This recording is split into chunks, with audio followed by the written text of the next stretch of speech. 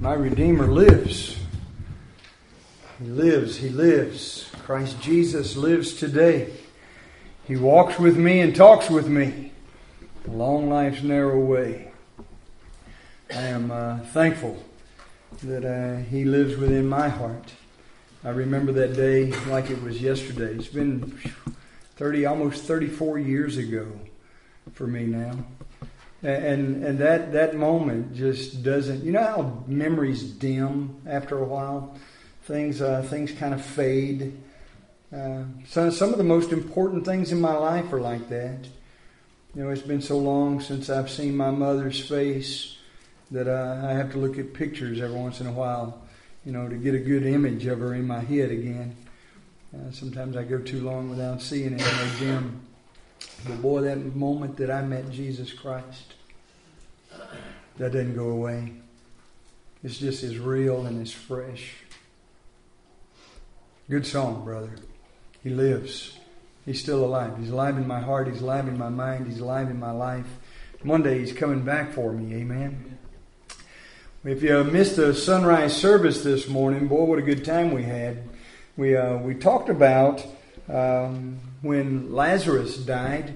And of course, you know the story that Martha and Mary, they were Lazarus' sisters. They were very close friends of our Lord Jesus Christ. And His disciples came to Him and told Him that Lazarus was about to die.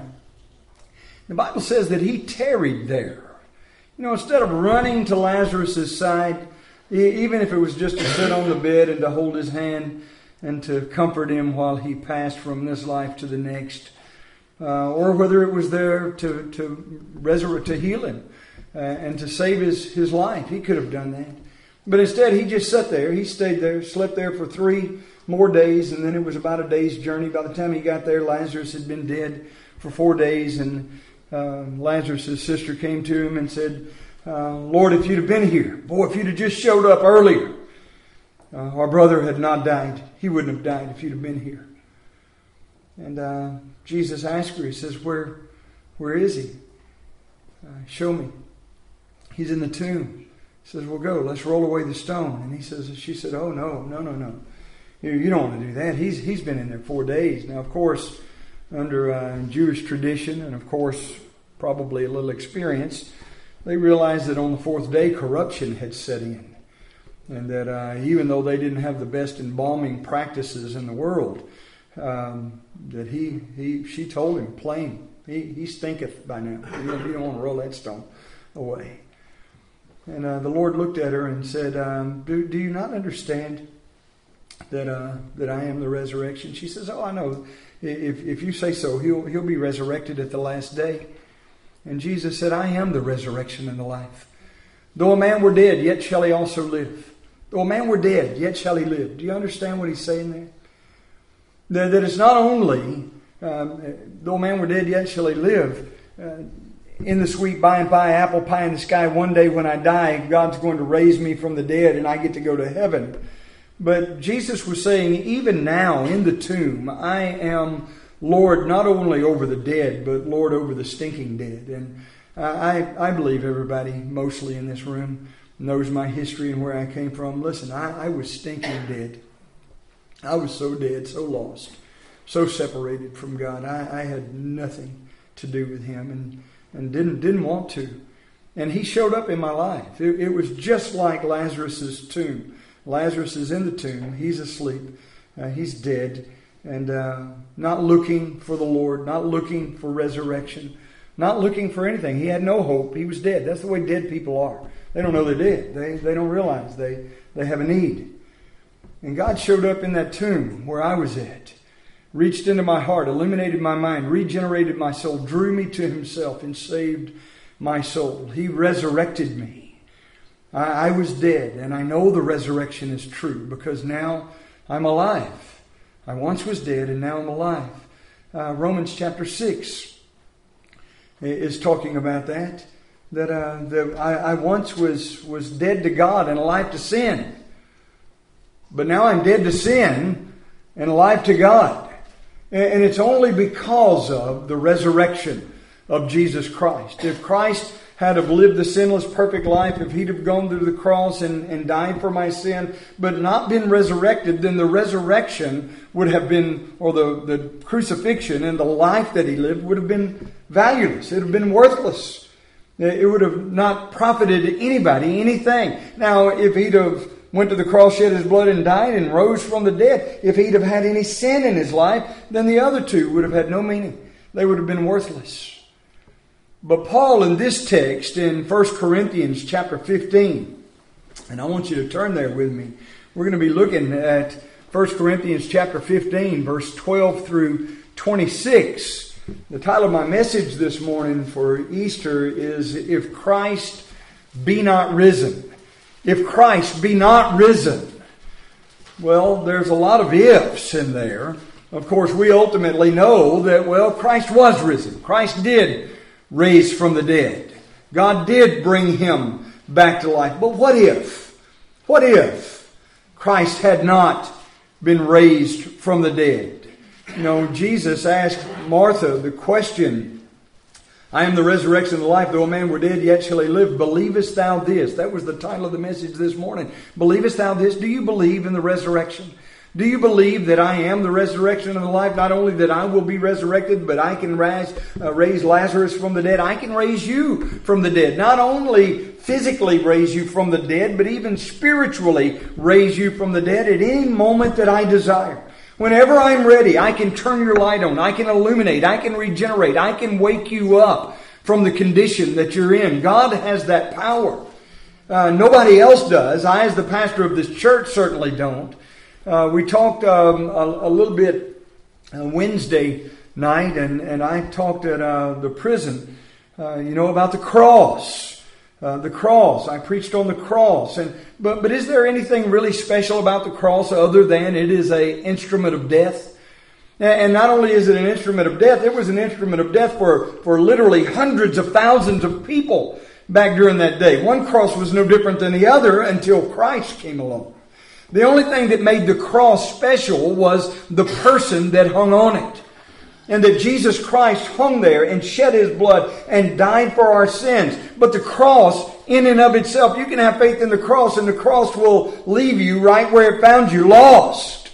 Because the cross has no special power in and of itself. You can believe in the blood of Jesus Christ, but if the blood of Jesus Christ wasn't the blood of the precious Son of God, God in the flesh, that hung on that cross and died for our sins and then rose again, then the blood of Christ would still also be valueless. The Word of God, the church, all of these things are without power, without meaning, without the personage of Jesus Christ, the one behind the scenes, the one that it's really all about, giving his life and dying for our sins after living a 33-year sinless, perfect life and then being raised from the dead. Will you look at 1 Corinthians 15? And we're going to begin in verse 12. Not only did Christ ask the sisters, believest thou this? But Paul here in these verses, why did Paul have a belief, that the resurrection of Jesus Christ was so essential to the gospel? Without it, nothing else works. Without it, everything else is in vain. Well, the reason is because it proves, I have four, I know there's a lot more than that, but it proves there are at least four great facts which can make all the difference to a man's view of life here in this world and in the hereafter, in the next world. Well, in verse 12 it says this, Now if Christ be preached that he rose from the dead, how say some among you that there is no resurrection of the dead? There are people even today, of course, that say life is in this world, and this life is the only life that we have. And once you're dead like over, you're just dead all over. Cessation of existence, annihilation. It is the doctrine of annihilism that once you are dead, you'll never, ever be alive again. There is no such thing as the resurrection. But of course, we realize that Christ blows that theory out of the water, verse 13. But if there be no resurrection of the dead, then is Christ not risen?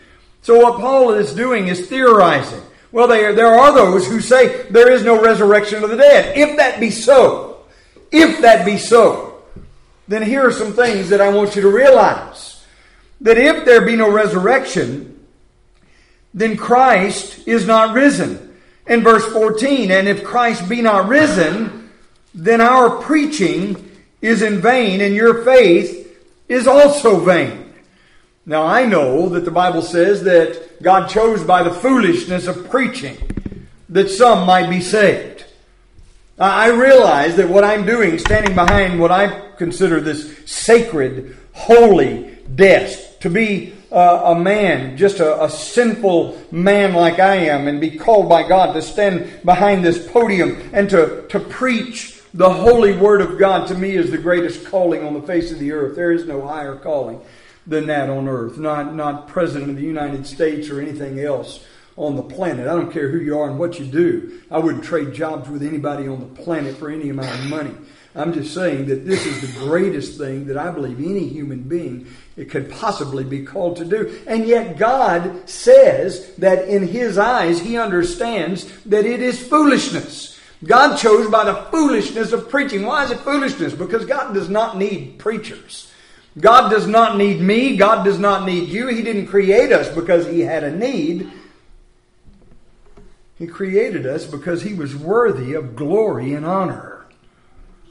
And He created a creature that would bring Him glory and honor one way or the other. Whether you go to heaven or you go to hell, you're still going to bring God glory and honor. One for His mercy and His grace for saving you. The other for His justice and His holiness for sending those to hell that reject Him. But my friend, God is who this is all about.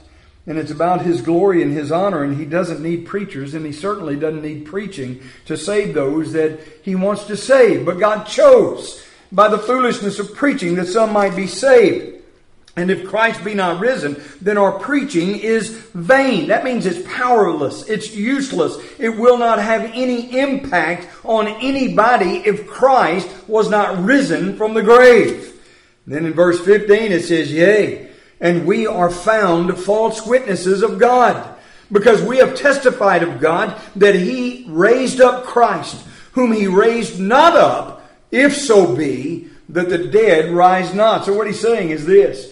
Not only is preaching foolishness, but it is in vain. It doesn't do anybody any good. And yea, even we who are standing behind this podium preaching the resurrection of Christ, we are false witnesses of God. If God didn't raise His Son from the dead, that means that everything that I say from behind this pulpit is not only powerless, useless, vain, has no impact in anybody's life, but that I actually make God Himself a liar. Yea, we are found false witnesses of God, because we have testified of God that He raised up Christ, whom He raised up not, if so be that the dead rise not. And if the dead rise not, then is not Christ raised. And if Christ be not raised, your faith is vain. Ye are yet in your sins. That if everything that I'm telling you about the death, burial, and resurrection of Christ, especially concerning His resurrection coming out of that tomb, is false, then everything that we believe is false, and we yet remain in our sins. We're lost. Verse 18, then they also, which are fallen asleep in Christ, are perished. All of those loved ones that we have confidence in, of one day getting to see again on the other side. They're hopelessly lost, as well as we are hopelessly lost. And not only are they lost, and not only are we lost, but my hope of ever seeing them again, that hope is lost. In verse 19 it says, if in this life only we have hope in Christ, hope in the resurrection, we are of all men most miserable.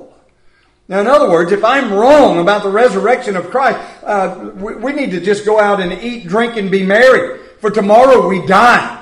And there is no resurrection after this life. There is no life after this death. There is nothing except obliteration, cessation of existence. And we may as well go out like all of the rest of the world and just enjoy what life we have in this world, because this would be the closest thing that we would ever see to heaven.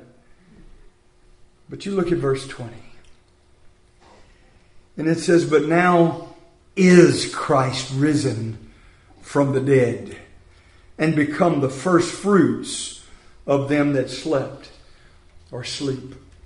May I say this, that while it is true that those that are lost out there, that are not living their lives for the glory and honor of God, that are living their lives for themselves, this is the closest thing that they'll ever see to heaven.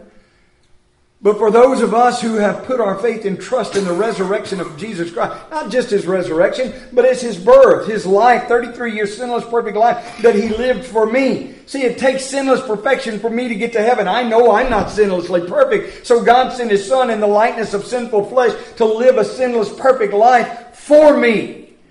So now I am sinless as God is sinless, because Christ lived a sinless life on my behalf. And His sinless life is accredited to me. And my sin was imputed unto Him. And He hung on the cross and shed His blood and died in my stead. He took my place. He caught my bullet. He died for me that I might live. And then He went to the cross, shed His blood and died, and rose again from the dead, that I might be justified. But now is Christ risen from the dead and become the first fruits of them that slept. Now wait a minute, I know other people that rose from the dead in the Bible before Christ did. Yes, but they had to die again. Christ was the first to be raised from the dead that never had to die again. And one day, I'm going to die, you're going to die. It's appointed unto man once to die. You have an appointment. You'll not be early, you'll not be late. You'll be on time for your appointment. You'll show up. It's not an appointment that you made. It's an appointment that God made. And if God made the appointment, I promise you, He will have you there on time. And you'll stand before God and give an account of your life and how you lived it. But it says in verse 21, for since by man came death, by man came also the resurrection of the dead. You know, the first Adam, death came by Adam. In the day that you eat thereof, you'll surely die. And he ate and he died. Did he die physically? No, he lived over 600 years after he ate of that fruit. But when he ate that fruit, he died spiritually. Death is separation. He was separated from God because of his sin. My friend, do you understand there are millions, if not billions, of dead people walking around on this planet today? They're physically alive, soulishly active, but they are spiritually dead, separated from God. And their only hope is the resurrection of Jesus Christ. And by grace through faith in the finished work of Christ on the cross, not only the finished work of Christ on the cross, the work of Christ was not finished on the cross. The work of Christ wasn't finished in His 33-year sinless, perfect life. The work of Christ was finished at the resurrection, when He ascended back to His throne at the right hand of God the Father. And now He rules and reigns from on high, and He's going to return. For since by one man, Adam, came death or sin into the world, verse 21, by man, Christ, came also the resurrection of the dead. For as in Adam all die, even so in Christ shall all be made alive. Now don't get your hopes up, because hell is a real place and there are real people going to a real hell. That does not mean that every man, woman, boy, and girl shall be made alive in Christ, but that every man, woman, boy, and girl that has faith in the finished work of Christ shall have life instead of death. In verse 23 it says, but every man in his own order, Christ the firstfruits. Afterward, they that are Christ, that is coming. Then cometh the end, when He shall have delivered up the kingdom of God, even the Father, when He shall have put down all rule and all authority and all power. For He must reign till He hath put all enemies under His feet. And the last enemy that shall be destroyed is death. Boy, I look forward to that day. That there will be no more death, no more heartache, no more suffering, no more pain, no more death. My friend, we're not there yet. We're not there yet. And we need to be sharing the gospel of Christ with everybody, every creature. The Bible says to preach the gospel to every creature under heaven. And I see a lot of creatures in here, but boy, I mean, there's a lot of creatures out in this world that don't get up at 4 o'clock in the morning to come to church on some lake bank, out in a little community in Louisiana. They're just not looking for the Lord any more than I was looking for Him 34 years ago. But I want you to notice what Paul said, if Christ be not risen. And I have 4 things here, and I'll close. But I have 4 things here that I want you to realize that the resurrection proves. That because Christ rose from the dead, these things are truths. The resurrection of Christ proves that truth is stronger than a lie. According to the 4th gospel, that's the gospel of John, Jesus said to His enemies in John chapter 8 and verse 40, He says, now you seek to kill me, a man that has told you what? He told us the truth. He told them the truth. These were the religious but lost Pharisees, Sanhedrin, Sadducees of the day. They were religious. They went to church. They went to the tabernacle, but they didn't believe in God. I am the resurrection and the life. Believest thou this? Well, there was a lot of people even back then. Martha and Mary and the disciples, they didn't believe. They went to the tomb to anoint the dead body of Jesus Christ on the first Easter morning, on resurrection morning. They didn't believe until that tomb was empty. Thomas didn't believe. He said, I won't believe until I put my finger in the nail prints, put my hand in His side. And then just a little later, he saw Christ and he says, oh, my Lord and my God. Jesus said to him, thou believest, Thomas, because you see. Blessed are those who believe, though they have not seen. Now I know that there's a world of people who believe today and have not seen. And they are blessed. But I'll tell you this, that now you seek to kill me. A man who has told you the truth. And there's a lot of people who have heard the truth. As a matter of fact, you've heard more truth from behind this pulpit this morning than half the world has ever heard in their life. And yet there's a lot of people, probably even a few in this room, that'll walk away believing a lie rather than believing the truth. But it is the resurrection that proves that the truth is stronger than the lie. Because it is the truth of Jesus Christ. Not my truth, your truth, His truth, her truth, or their truth. But it's the truth of God. It is the Word of God that ultimately has the power. And it is stronger than the lie of the world that says, yea, hath God said. Isn't that what Satan said to Adam and Eve in the garden when they said we're not supposed to eat of the fruit of the middle of the garden? In the day that we eat thereof, we'll surely die. Yea, hath God said those things? He knows that if you eat the fruit, you won't fall down. You'll fall up. You won't die. You'll be a little more alive than you've ever been in your life. And that was a lie. But my friend, listen, that brought death into the world by believing the lie. But by believing the truth of Christ, it brings resurrection life. It resurrects the person who has been bitten by the serpent. Secondly, not only the resurrection proves that truth is stronger than a lie, but the resurrection proves that good is stronger than evil. Aren't you glad that good ultimately wins the day? I know you turn on the TV today and you doubt that. You look at what's going on in the government today, in the world today, in the street today, and everything that's going on around us, and you think that, oh my world. Well, I am almost sorry for the children that are being born into our world today. Now, I know that God is going to be there for them the way that He is there for us, and He can reach in their hearts, illuminate, regenerate, draw, and save. He can put a hedge of protection around. But my friend, I'm telling you that we are headed for a world of pain and trouble in this world. And it's scary. But I am thankful that ultimately I have read the end of the book and I know how this story ends. I know what ultimately is going to happen, that God wins. God's people wins. The church, the children of God will have the ultimate victory. Good is stronger than evil. Again, I want to quote the 4th gospel where Jesus is represented as saying to His enemies, you are the father of the devil. You are of your father, the devil. Now you see, I want you to realize, if you don't hear anything else I say, not everybody in the world is a child of God.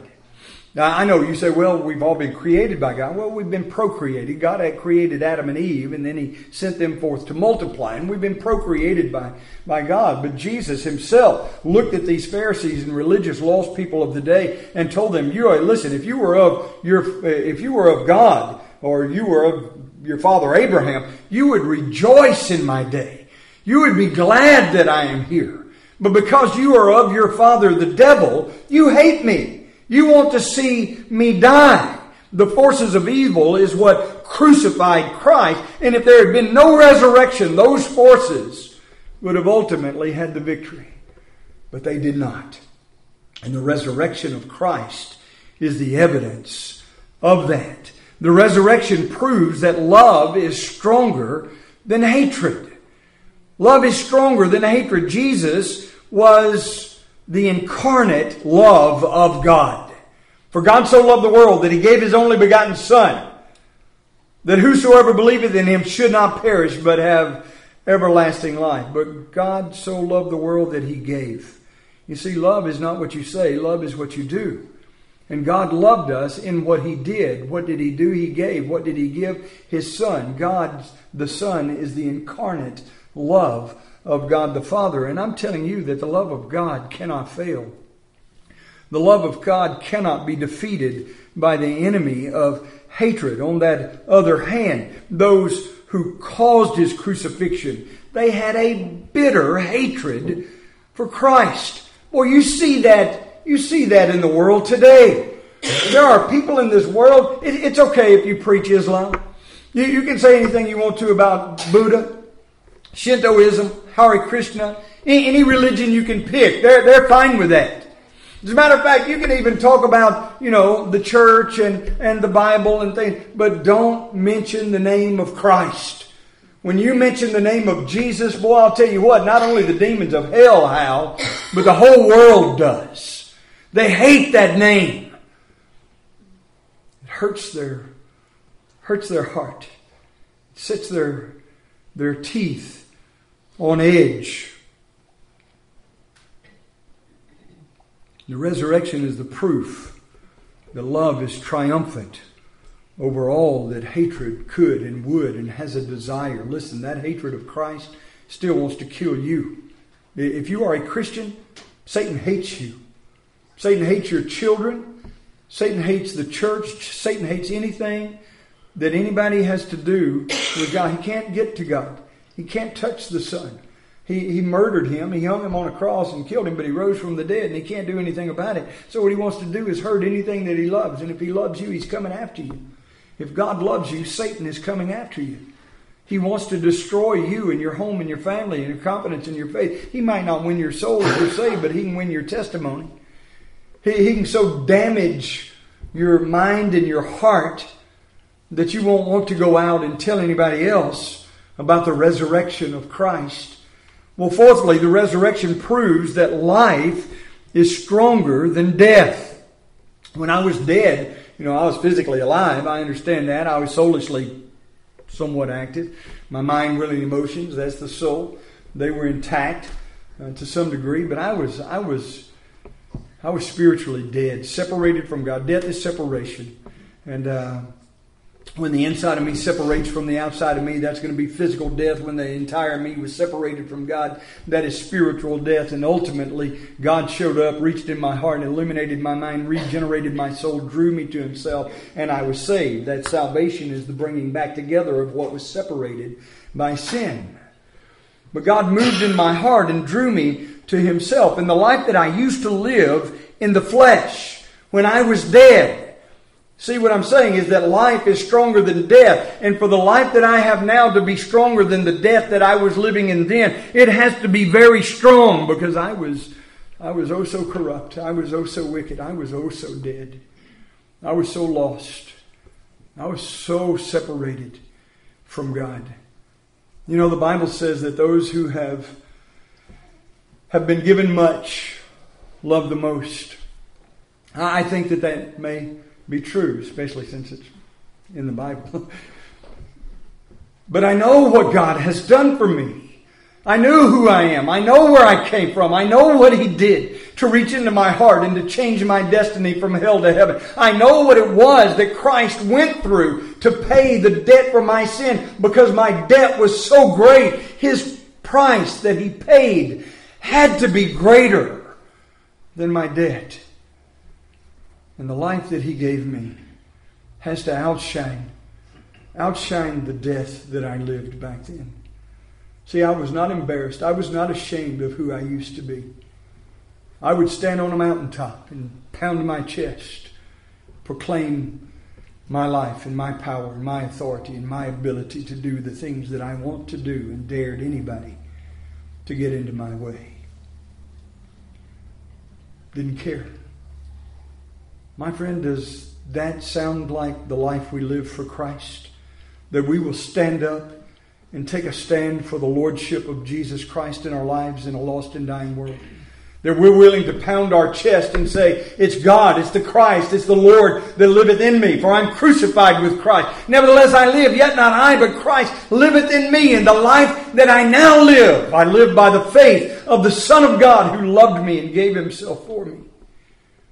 I do not frustrate the grace of God, for if righteousness cometh by my works, then Christ died in vain, and He may as well have stayed dead for all the good that it did me.